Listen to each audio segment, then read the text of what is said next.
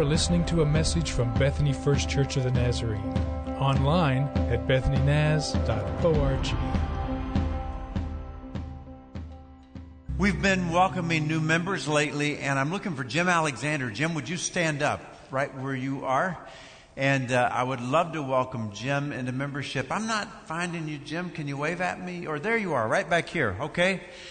Jim came just a year ago. His daughter Cheryl and son-in-law, I love this name, Ty Cobb, invited him.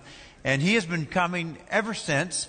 And Jim volunteers in either our light or our camera almost every Sunday. And Jim, we welcome you to membership here at Bethany First Church of the Nazarene. I'm really honored to be your pastor. Let's welcome Jim, okay? I love it when people just jump in and get involved like Jim has. 32 years ago,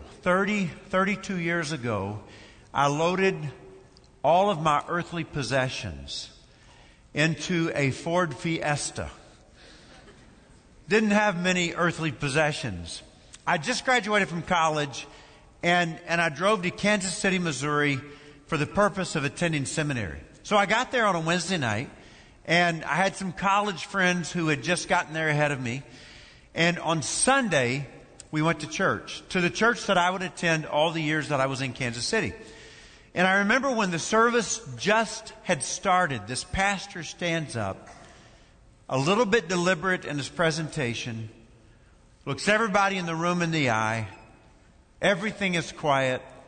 We're waiting for him to speak. And he simply says this: what is it in your life today that is your greatest need? If you could ask God for anything, what would you ask God for today? I mean, I was locked in. He had me. And the reason he had me was because I'd just driven across country to this city that I'd never been to before.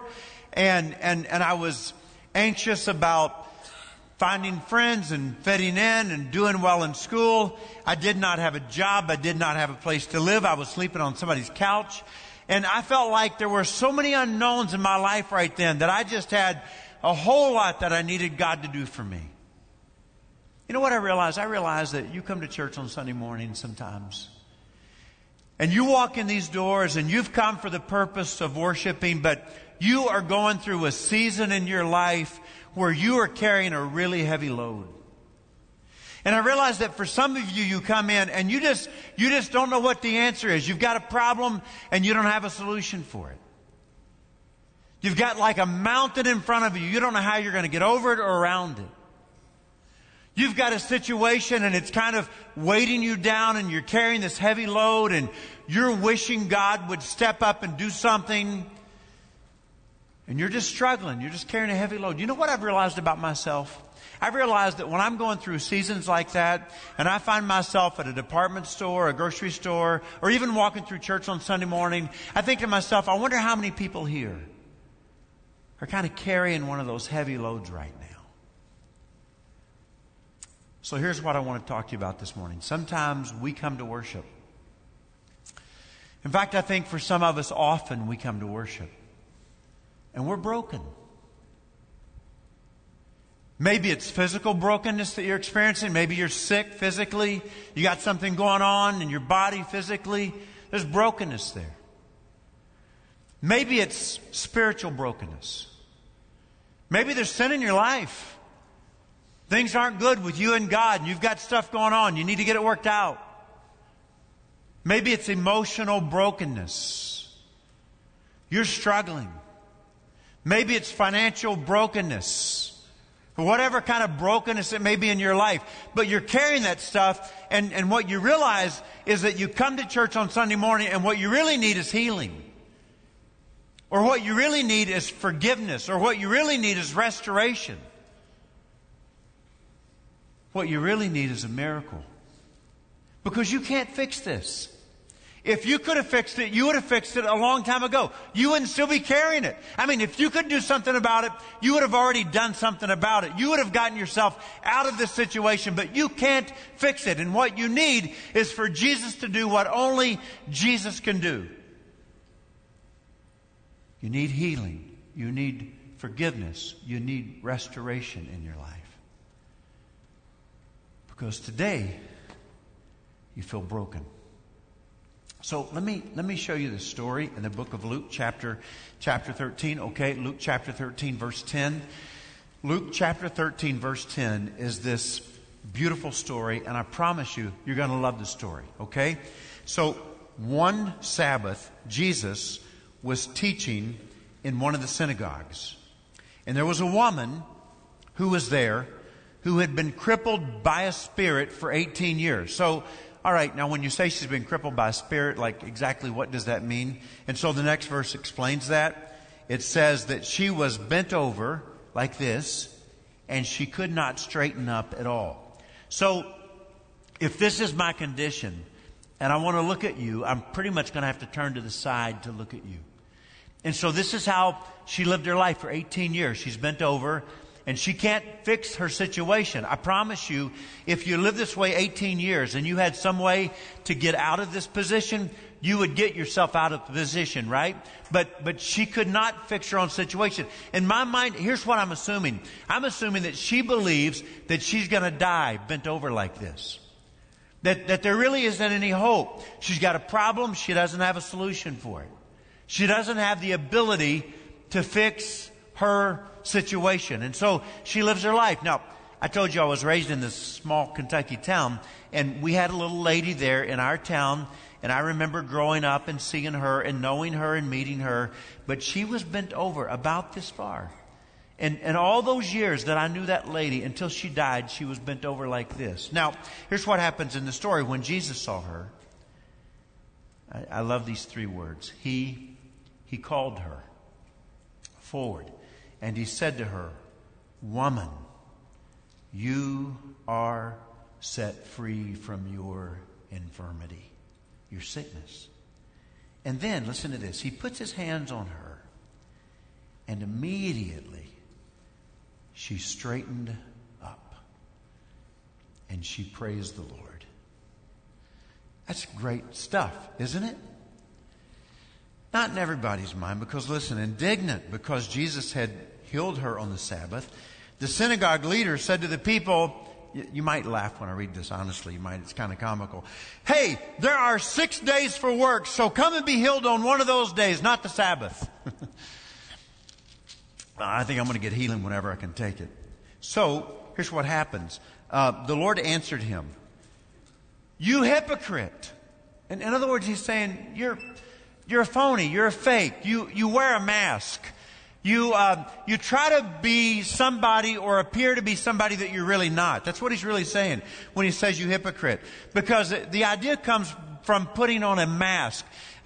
I want you to think I'm this way and I'm this kind of person right here, but really I'm somebody else. Jesus says, that's what you're doing. You're a phony. You're a fake. He says, "Doesn't each of you on the Sabbath untie your ox or donkey from the stall and lead it out to give it water?" Now, I don't own an ox or a donkey, but if I did, I would probably want it to drink something on the Sabbath, all right?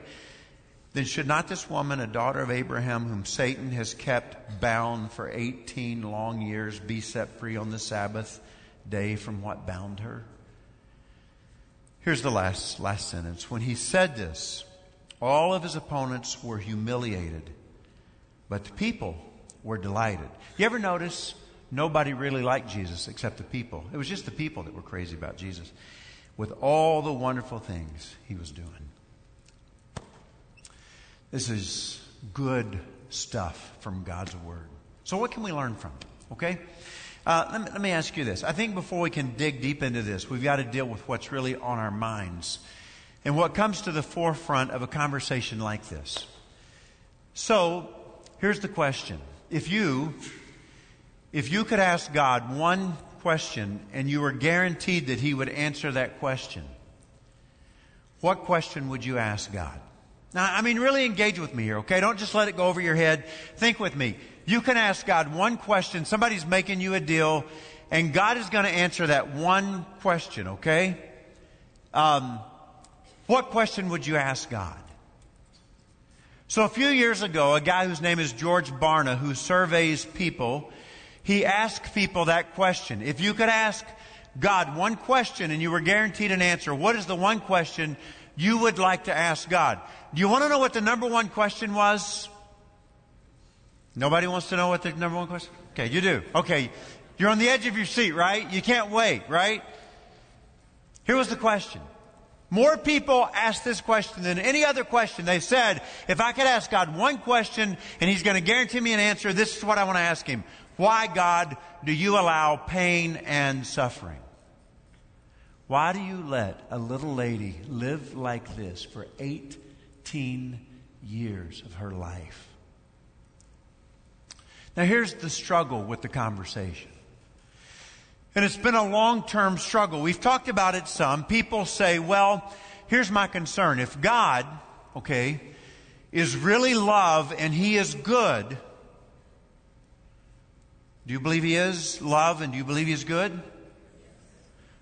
Okay, if He is love and He's good, and if He is also omnipotent, do you know what omnipotent means? It means He has all power. It means He can do anything He wants. Do you believe He's omnipotent? Okay, so if God is love and good, and if He is omnipotent, all-powerful, then why? Somebody tell me, would He allow pain and suffering? Why wouldn't He just wipe it out?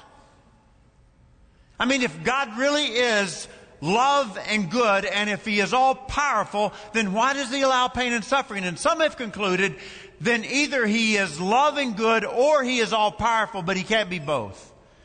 Because if He were love and all-powerful, He would do something about human suffering. And some people have determined in their hearts that a good and powerful God and human suffering cannot coexist. Now, here's the deal. When you open the Bible and you say, we want to know something about pain and suffering, here's what the Bible gives. It gives us a linear view. Okay? So that would be the opposite of what? A cyclical view, right? A linear view of pain and suffering would say that it has not always been. So here is time moving forward, and there was a time when pain and suffering starts. There was not always pain and suffering. It also tells us that there is a time when pain and suffering will be no more. And so then we beg the question, so when did pain and suffering start?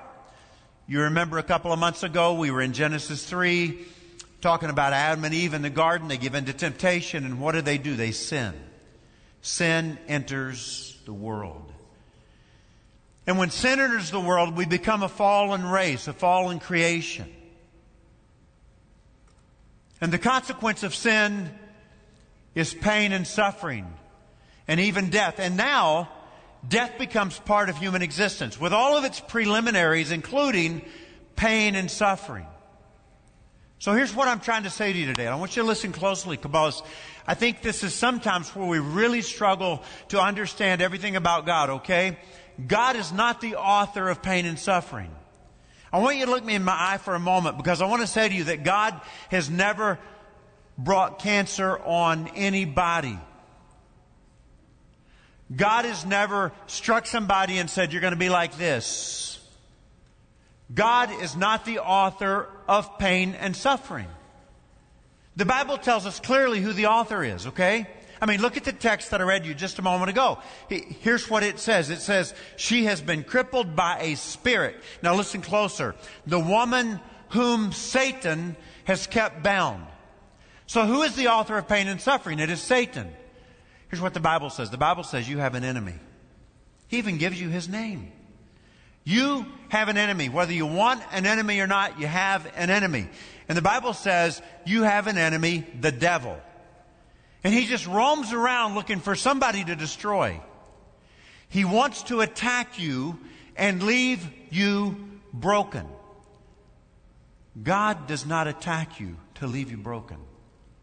Only Satan attacks you to leave you broken physically, spiritually, emotionally, financially, and any other Lees you can think of.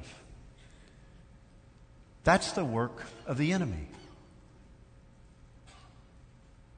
And so if you're dealing with pain and suffering today, this is the work of the enemy in your life. And his goal is that you live the rest of your life broken. So what do you do with this? You know, after we graduated, I graduated from seminary. By that time I'd met Annette. We had had a baby, Brittany. And we moved to northern part of Nashville, Tennessee. I was going to pastor my first church there. The people of that church were really nice. It wasn't that they weren't generous. They were generous people. It's just that it was a really small church, and there was only so much money that came in the offering plate every Sunday. And so when I moved there, I knew that Annette would have to get a job, and I would have to get a job, and then the church would pay us some, but I would have to work part-time. And so I got a job delivering newspapers. I don't know if you've ever done this job or not, but it's a little bit fascinating.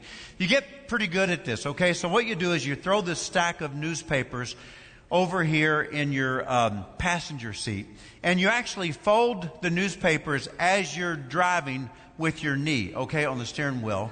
And then you got hanging from your rearview mirror this thing of sleeves, this plastic wrappers that you put the newspaper in. So you grab the paper, you fold it twice, and I mean, you see I still got it, right? I mean, you can do it. And then you throw it in the sleeve, and then you throw it, you grab another one, and you throw it out that one. You throw on both windows. Both windows are open. It's cold. It's winter time. And you're just doing it. You would be surprised that people actually stand outside in their nightgown and robe, waiting at 4:30 in the morning for their paper. And one morning, man, I've got my route down. I know exactly what's going on. You know, I'm throwing and going. And when I let this paper go, just as soon as it leaves my hand, I see this lady standing there in a nightgown and robe, okay?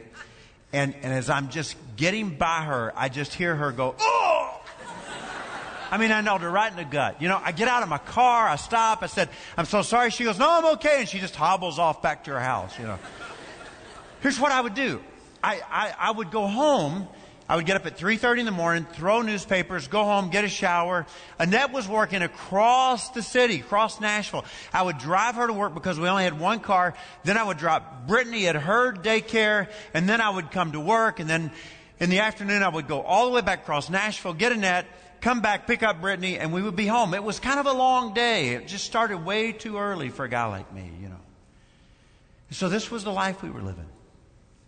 So one day, a guy named Larry, who went to our church, called me, and he said, "Do you think maybe you and Annette and Britt could stop by the house tonight? Are y'all busy? And we'd like to talk to you about something." And I said, "You know, I think we can. I don't think we have anything going. We'll stop by. What time? You know?" And so, okay, well, I'll get Annette from work and Brittany, and we'll come by.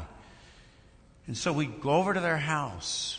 We get in the house, and he says, "I wondered if you happened to notice that old Toyota Corolla sitting in the driveway, the copper-colored one." I said, "Yeah, I noticed it when I walked in." He said, "Well, my mom bought it for me years ago, gave it to me as a gift, and I've driven it for years, and we've had other cars, and it sits there most of the time. Once in a while, I drive it to get it going. It's got a lot of miles on it. It's not very pretty, but everything on it works. It's in good condition." And I watch how you are shuffling around with one car, and Joy's a notary, and it's in my name, and if you would accept it as a gift, I'd like to sign the title over to you, and you can drive it home tonight. Oh, listen, man, me and Annette, we started crying, ugly face cry, everything. We're hugging them, we're slobbering all over them and stuff, and just, "I can't believe you do that." I mean, we were so grateful. Back up. What if I would have said, "Larry, come to your house tonight?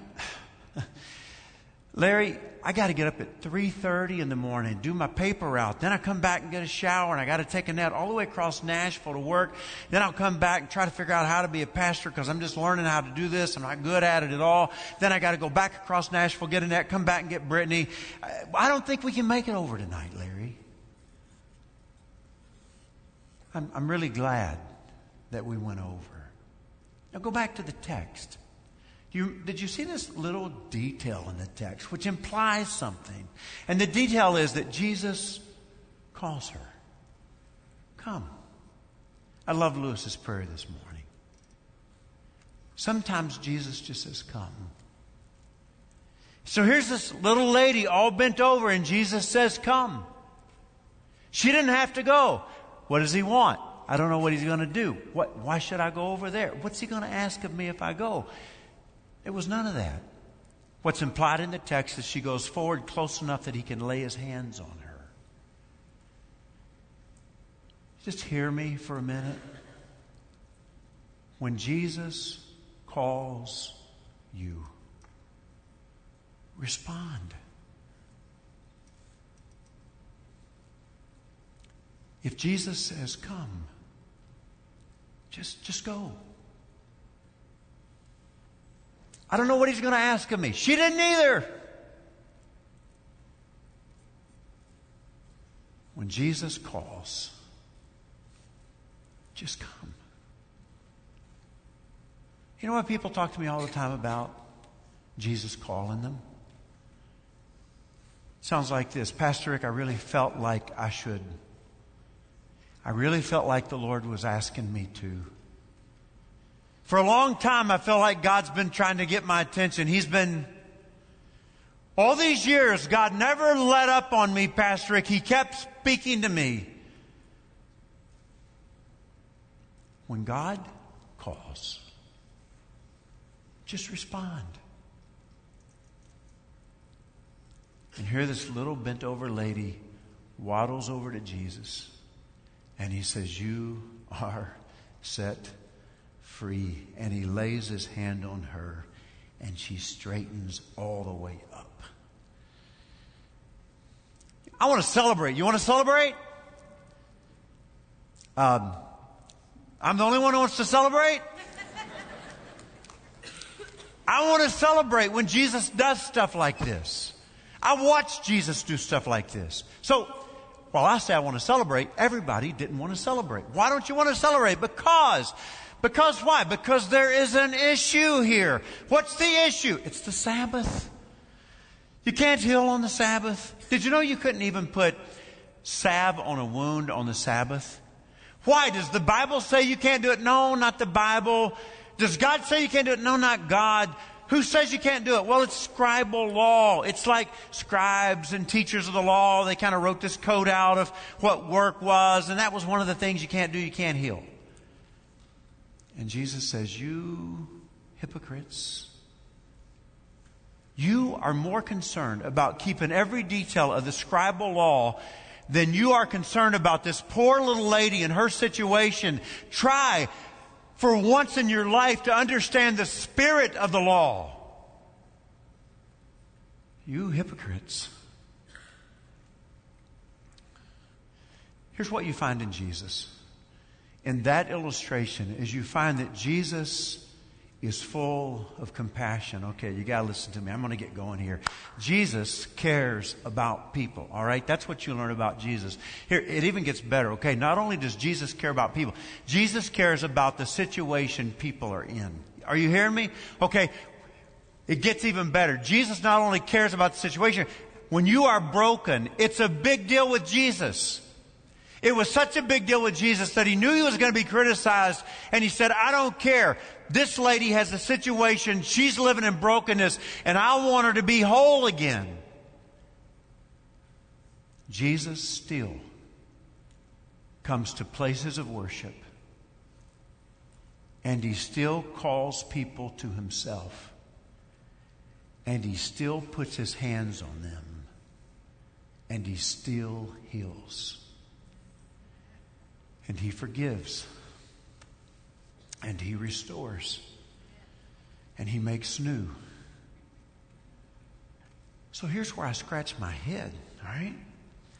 I say, if Jesus is here today, which I believe He is. Do you believe He's here today? Okay. And you're here today. Do you believe you're here today?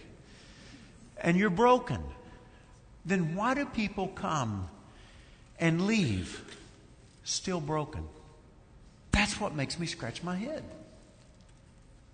If Jesus is here and we're here and we're broken, then why in the world do we walk out the doors still broken? Now, I know the pat answer. I understand it. I don't even want you to give it to me. I know it's this deal of, well, it's not always God's will to heal everybody every time, because if He did, then nobody would ever die. I know I got all that. But it's this idea of, God, if you are not finding it in your will to calm this storm that's going on right now in my life, then God, would you please calm the storm in me? Did you know that there have been many times in my life that my circumstances did not change, but I was set free? Do you know what I'm talking about? It's like my circumstances were still like they were, but I was actually free. And I wish I could tell you that I laid that burden down, but I don't think I did. I think what happened was Jesus came and He lifted the burden off of me. And He said, hey, Ricky, worrying yourself sick is not going to make it better for anybody. Let me just take that load off of you. You can't carry this any longer. And man, I was free. Now, I can't let you out of the room this morning without telling you something that's something that you want to take with you when you leave here today, okay? And it's about healing, all right? Because the motivation that I find to do what I do with my life. Now, I'm here because I believe God has called me to come here, and God has called me to be in ministry today. So I'm living my life out of obedience to Him. That's my desire. That's my goal. That's what I believe I'm doing. But I want you to hear me, okay? I get highly motivated when I think about people getting healed. All right? So Annette and I, the other night, it was our day off. We were getting ready to get in our car. My phone buzzes. I look at my phone, and it says, Dad just passed away. This was out of nowhere. I look at Annette. I read her the text, and she says, oh, my goodness. Let's go. We jump in the car, and we drive across Oklahoma City, and we run into this emergency room and back to this little cubicle, and here's a family, and there's a body covered up, and they're all standing there, and they're crying, and they're holding each other, and all we could do is just hold them and pray with them. I'm talking about brokenness. I want to see God heal them. It's when I get an email and somebody says, Pastor Rick, I am so depressed right now, I can barely get myself out of bed and dressed and out the door. I mean, I want to see God heal that kind of brokenness. Or it's when Lewis calls and says, hey, Rick, we just learned that somebody else has cancer. Man, I want to see that person healed. It's when I get word that another family has fallen apart. I want to see God put a family back together again. It's when I meet somebody whose life has just been ravaged by sin, and they are so completely broken. I want to see God put their life back together. Now here's what happens. This picture that you're looking at, this story right here, okay, it's a picture of if God doesn't create the brokenness and the enemy does, right? Satan does. Then here's what the picture gives you. It's a picture of showing us that Jesus has authority over Satan and his power and whatever he breaks. Can you say resurrection power? The death could not hold him. The grave could not hold him. Jesus expressed his power over Satan, and he has authority over the enemy. And whatever the enemy breaks, guess who can put broken pieces back together? Jesus can. So whatever it is that's broken in your life, it's not irreparable. Jesus is omnipotent. He can do anything.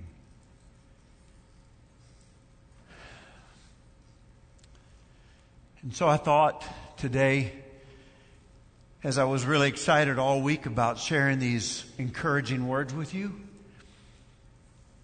that we would pray together before we left. So why don't you stand with me? And I've asked a few pastors to come down and stand on either side here of the altar.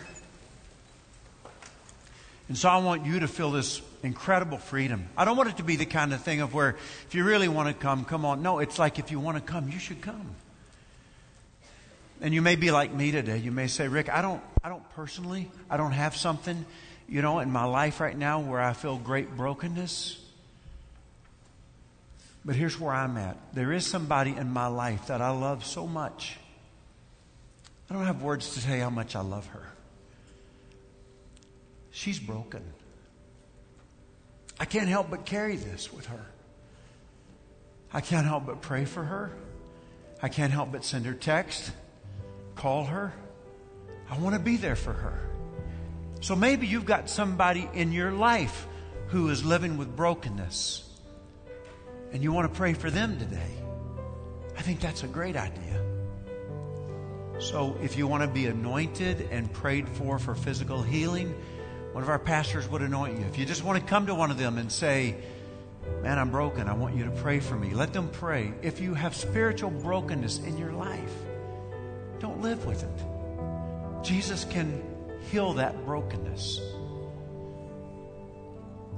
So before we go today, I just think we ought to just say, you know what? I don't care who's here. I got some stuff going on. I'm going to come and pray. Come as a family. Come as a couple. Go get somebody that you believe in who prays for you and ask them to come with you. Let's pray today for healing before we go.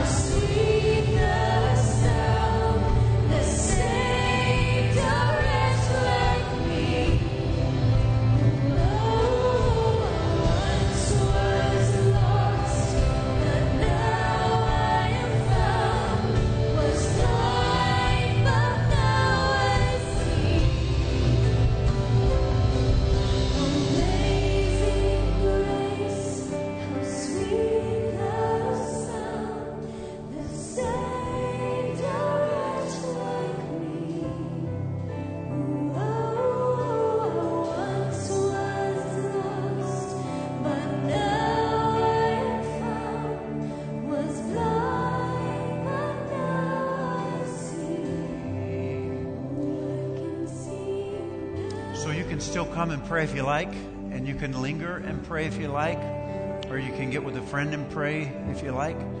When you leave quietly, okay? Let me give you good words. To Him who can do way more, abundantly more than we could ever ask or imagine, be glory and power forever. Amen. You have been listening to a message from Bethany First Church of the Nazarene. Visit us online at bethanynaz.org.